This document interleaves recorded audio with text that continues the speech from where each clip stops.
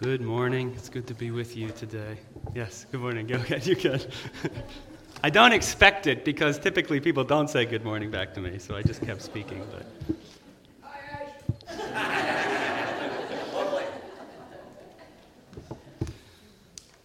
We're looking at Luke chapter 2 today, where we'll continue from where Jonathan left off last week. Luke chapter 2, verse 22.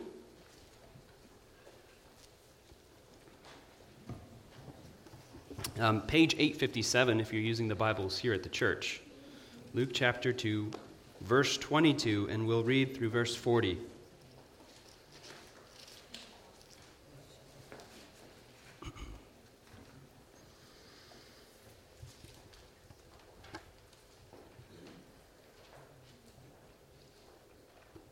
All right, Luke chapter 2, beginning at verse 22. And when the time came for their purification, according to the law of Moses, they brought him up to Jerusalem to present him to the Lord. As it is written in the law of the Lord, every male who first opens the womb shall be called holy to the Lord. And to offer a sacrifice according to what is said in the law of the Lord, a pair of turtle doves or 2 young pigeons. Now there was a man in Jerusalem whose name was Simeon, and this man was righteous and devout, waiting for the consolation of Israel, and the Holy Spirit was upon him. And it had been revealed to him by the Holy Spirit that he would not see death before he had seen the Lord's Christ. And he came in the Spirit into the temple, and when the parents brought in the child, Jesus, to do for him according to the custom of the law, he took him up in his arms and blessed God and said, Lord, now you are letting your servant depart in peace, according to your word. For my eyes have seen your salvation, that you have prepared in the presence of all peoples, a light for revelation to the Gentiles, and for glory to your people, Israel. And his father and his mother marveled at what was said about him. And Simeon blessed them and said to Mary, his mother, Behold, this child is appointed for the fall and rising of many in Israel, and for a sign that is opposed. And a sword will pierce through your own soul also, so that thoughts from many hearts may be revealed. And there was a prophetess, Anna, the daughter of Phanuel of the tribe of Asher. She was advanced in years, having lived with her husband 7 years from when she was a virgin, and then as a widow until she was 84. She did not depart from the temple, worshiping with fasting and prayer night and day. And coming up at that very hour, she began to give thanks to God and to speak of him to all who were waiting for the redemption of Jerusalem. And when they had performed everything according to the law of the Lord, they returned into Galilee to their own town of Nazareth. And the child grew and became strong, filled with wisdom, and the favor of God was upon him. Let's pray. O Lord God, may your words this day be swift and piercing in our midst, passing from the ears of your people right into their hearts, and from their hearts to their mouths and into their conversations, so that like the rain and the snow that water the earth and do not return empty, so also neither may your word, but accomplish that for which it is given.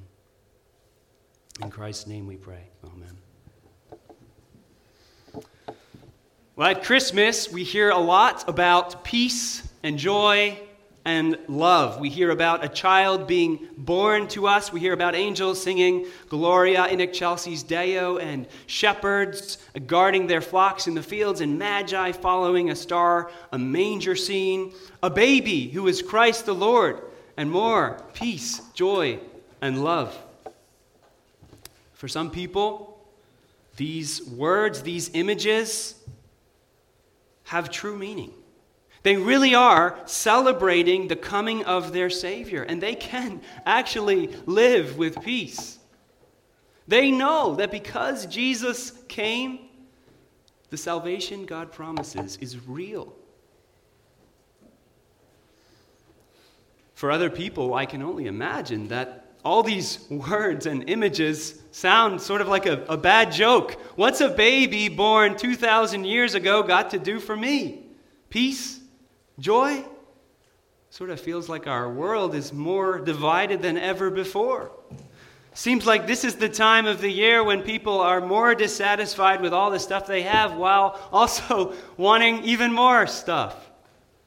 The words and the lights and the carols of Christmas may seem very hollow to these people. You see, there's a line running through the world and on through time and history, separating all people between those who claim Jesus as Savior and dedicate their lives to Him and those who do not.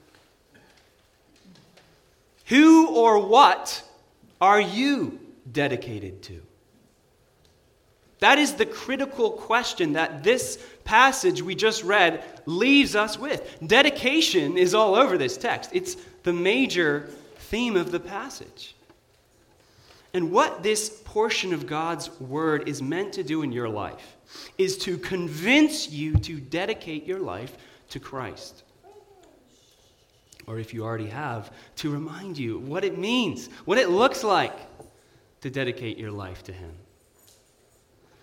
Let's look at this theme in our text briefly. Notice first how carefully Mary and Joseph dedicate themselves to following God's laws. The first couple verses detail several different laws that they're keeping by coming to Jerusalem. Just before this passage, we didn't read it, but they've kept the law by circumcising Jesus on the right day and naming him the name that the angel Gabriel said they were supposed to name him. And then notice the phrase that occurs throughout this text. Maybe you noticed it, according to the law. Okay, so verse 22, according to the law of Moses. Verse 23, as it is written in the law of the Lord. Verse 24, according to what is said in the law of the Lord. Then farther along, verse 27, according to the custom of the law. And finally, to finish the passage in verse 39, when they had performed everything according to the law of the Lord. 5 times these words are repeated. So we need to be underlining, we need to be paying attention to these phrases. Luke wants it to be clear how dedicated Joseph and Mary are to following God's law from the earliest days of Jesus' life. But the theme of dedication doesn't stop there. Notice the long introductions to these people, Simeon and Anna. The goal in both cases is to establish their true dedication to the Lord. So in verses 25 to 26, we're told about Simeon. Not what his occupation is. We're not told how old he is. We're told his spiritual qualifications. This is a godly man filled with the Holy Spirit. Same with Anna in verses 36 and 37. What does Luke tell us about her? He tells us how long she's been a widow, which in that culture was a sign of someone who was completely dedicated to God. She has spent her life fasting and praying in the temple. And finally, even Jesus, right, is literally dedicated to the Lord. Back right in the beginning, verse 22, we're told that Joseph and Mary have brought him to the temple to present him to the Lord. You see, every firstborn son in Israel belonged to God. He had to be either bought back by his parents, ransomed, redeemed, or dedicated to serve the Lord. Why does Luke spend all this time emphasizing the dedication of his characters? He's building their resumes. He's making them hard to argue with. These people cannot be dismissed as outsiders to Judaism or zealots or people who are just unhappy with the status quo. They are the real deal. Again, notice what Luke emphasizes. 3 times we're told that the Holy Spirit is specifically revealing truth to Simeon.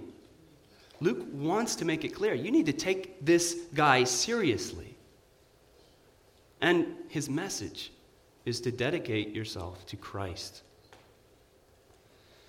Simeon offers at least two reasons here to dedicate ourselves to Christ. First, because Jesus offers you peace. Jesus offers you peace. Simeon says in verse 29, Lord, now you are letting your servant depart in peace. What kind of images does that word peace bring up in your minds? Maybe an effortless smile that spreads from your eyes down to your chin.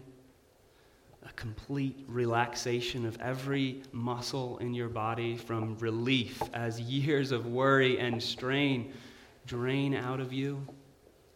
Maybe a laugh as you realize that for once you have no fear lurking somewhere in the back of your mind. No deadlines to ignore. Peace when you can truly and actually rest because you know without a doubt your existence has meaning. You don't need to endlessly work or win something or convince someone to love you to feel like there's a reason you're here. Perhaps those are some of the thoughts going through Simeon's mind as he stands there with the Savior of the world in his arms, tears dripping down his eyes, a blessing on his lips. And why? How does Simeon get that peace? Verse 30. For, or because, my eyes have seen your salvation. Because Simeon has seen the Savior of the world, he is confident that God will save him. And so he has nothing to fear. He can live with peace.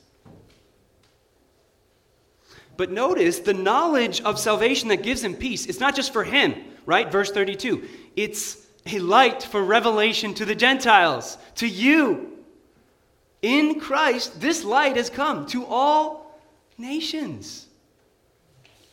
Now, peace here does not mean the absence of all trouble and pain in this world. It's a spiritual peace between you and God. But listen, that spiritual peace truly is the foundation upon which peace with your families and peace with your enemies and peace with your pain and your suffering and your loss can be built. And I think as we watch Simeon as well as Anna, we learn two things about obtaining this peace. First, we learn that sometimes we have to wait. Verse 25 says that Simeon has been waiting for the consolation of Israel. Consolation means comfort. He's waiting for God to come and comfort his people. Now, Simeon had a special promise, right? He was going to get to see part of God's salvation before he died. We don't know how long he's been waiting for that. But there were many, many righteous people in the Old Testament who waited and didn't get to see the Savior. They had no special promise like Simeon. I think of the prophet Daniel. Daniel pleads with God, come, comfort your people. And he's told, you're just going to have to wait. Sometimes that's what we have to do. Similarly with Anna, she's had to wait a long time. In Luke's case, he actually tells us how long. She was probably married around 14 or so for 7 years, we're told, so 21 when she became a widow. She likely could have remarried at that point, but instead she chooses to spend the next 63 years at the temple, worshiping with fasting and prayer day and night. Why do people fast for 63 years? Because they're waiting for something. Sometimes we just have to wait. For 1,000 years in your sight, O Lord, are as a day that has just gone by.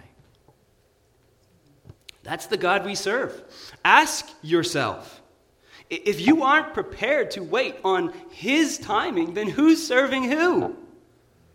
Servants wait. That's what we do. Simeon and Anna, they teach us about waiting, but they also teach us about faith.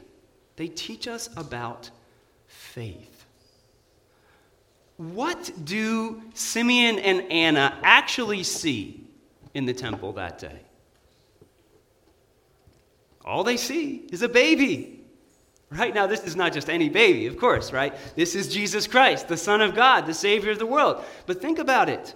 Simeon says he has seen God's salvation, but he really hasn't seen a lot.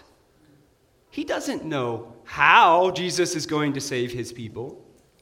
He hasn't heard Jesus say, I am the way and the truth and the life, or come unto me all who are weary and burdened, and I will give you rest.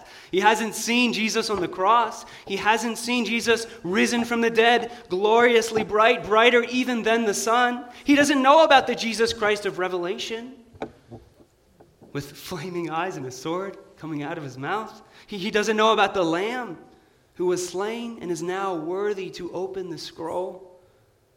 Just a baby. That's all he sees. But it's enough.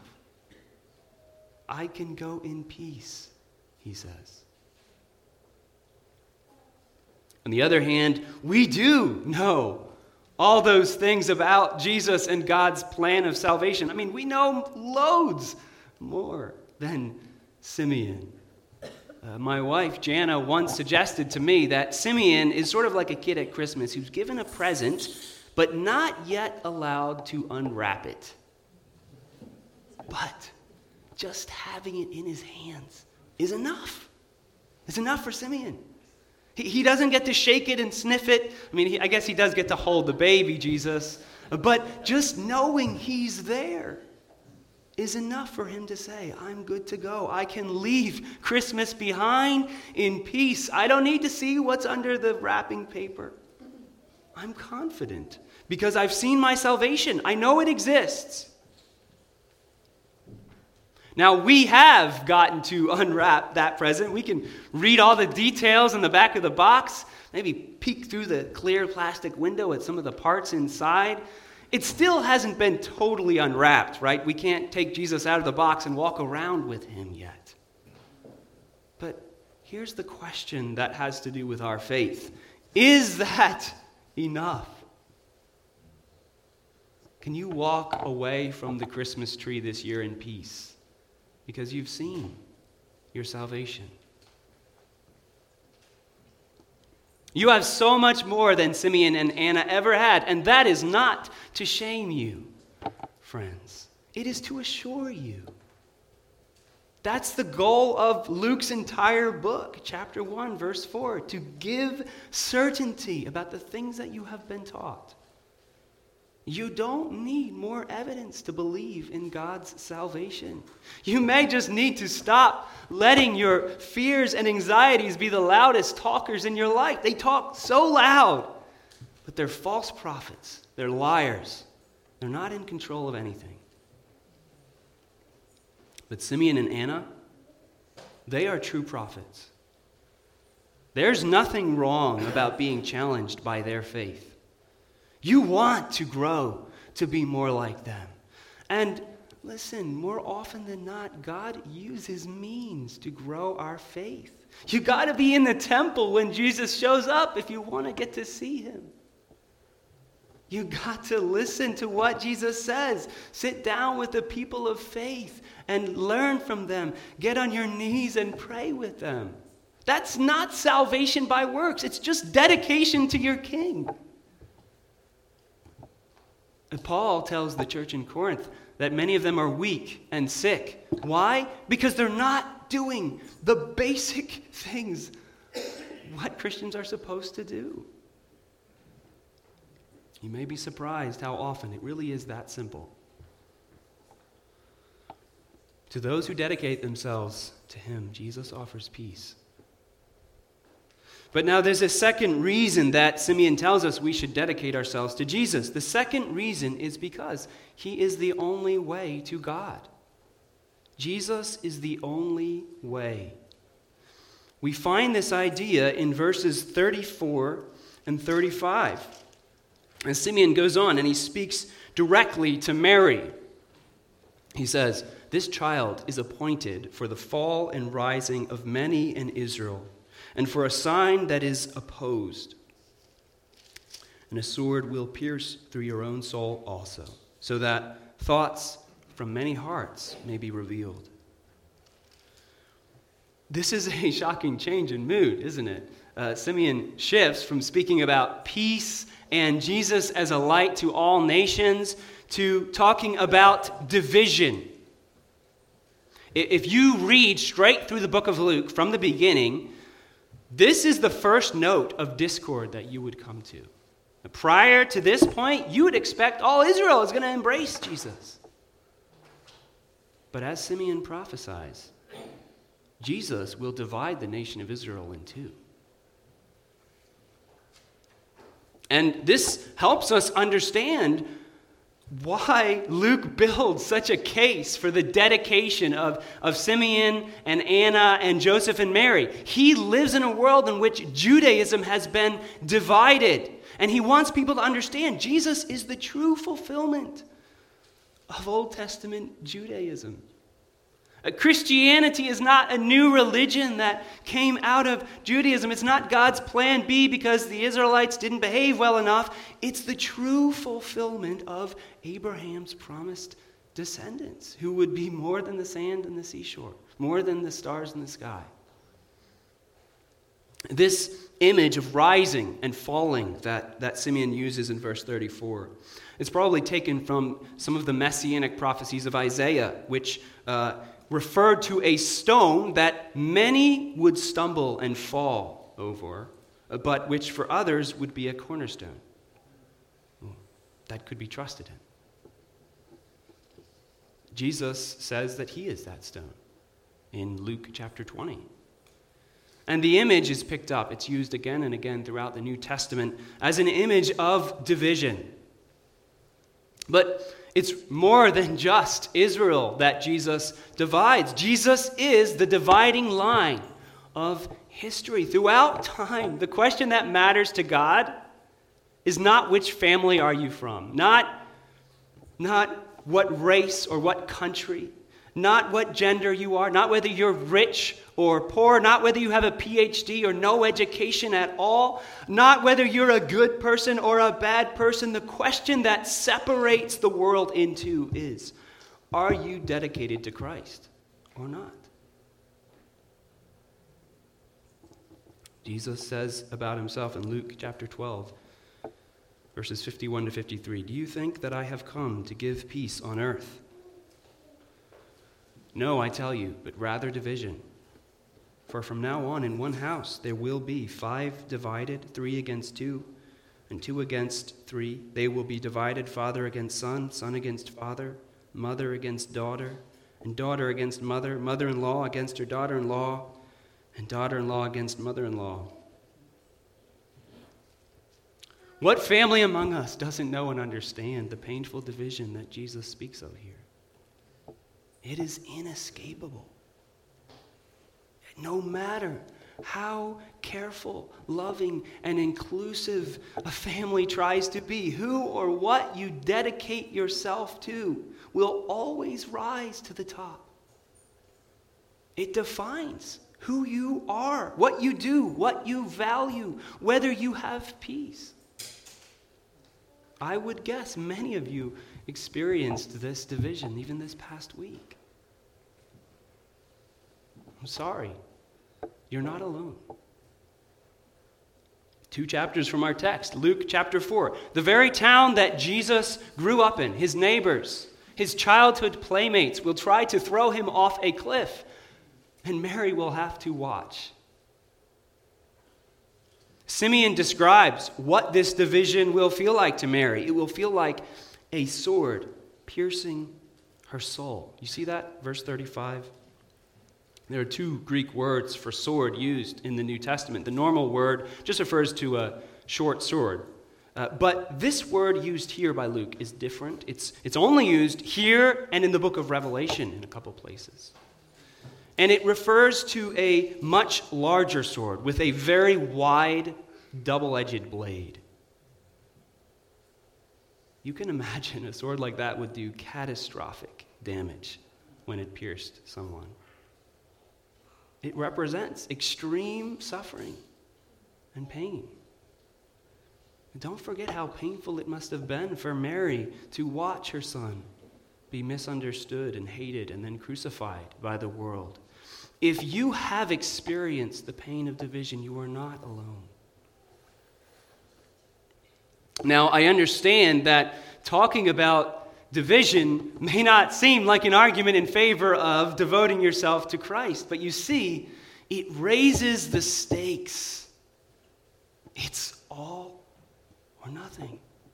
Your choice is not just one among many, and there is no choice to just embrace apathy. You cannot simply choose to not dedicate your life to anyone. There are only two choices, two ways to live life. You dedicate yourself to Christ or you don't.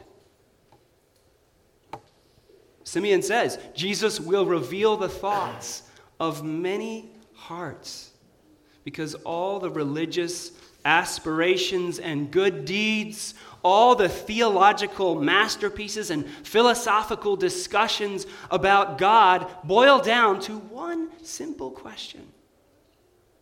Do you believe in Jesus Christ or not? Have you built your life upon him, the cornerstone, the rock that doesn't roll? Or is he too difficult to believe in? Will you stumble over him and fall? Who is Christ to you? Cornerstone or stumbling block? A fragrance of life or a fragrance of death? Friends, there are two worlds all around you. At Christmas time, the differences between those two worlds are perhaps more apparent than at other times. The one world is full of Christmas trees and colored lights and Santa Claus and the Christmas spirit and sleigh bells and lots of presents. And I'm not making a judgment on all the parts of that world and saying everything is bad. You'll need to decide for yourselves what part that world plays in your life. But what I am saying to you is that you cannot afford to ignore the other world, the true world of Christmas. It begins when you dedicate yourself and your family to following Christ. And when you do that, it will separate you from the world, and it might be painful sometimes. But good tidings of joy and peace mean something in this true world because they really do exist. In that world, the salvation that God promises is guaranteed because he sent someone to save you. He dedicated his firstborn son, his only son, to you. And will you dedicate yourself to the one who was dedicated to you? Let's pray. Father, Lord, God, we praise you that you dedicated your Son to us, a Savior of all the world. We pray that we would trust in that truth. And Lord, as we look at this Christmas around us, the lights and the trees and the ideas and the images, Lord, they would have meaning to us because we know Christ. We have dedicated ourselves to this baby that was born long ago, that Simeon and Anna knew was hope and peace for all the world. We pray these things in Jesus' name. Amen.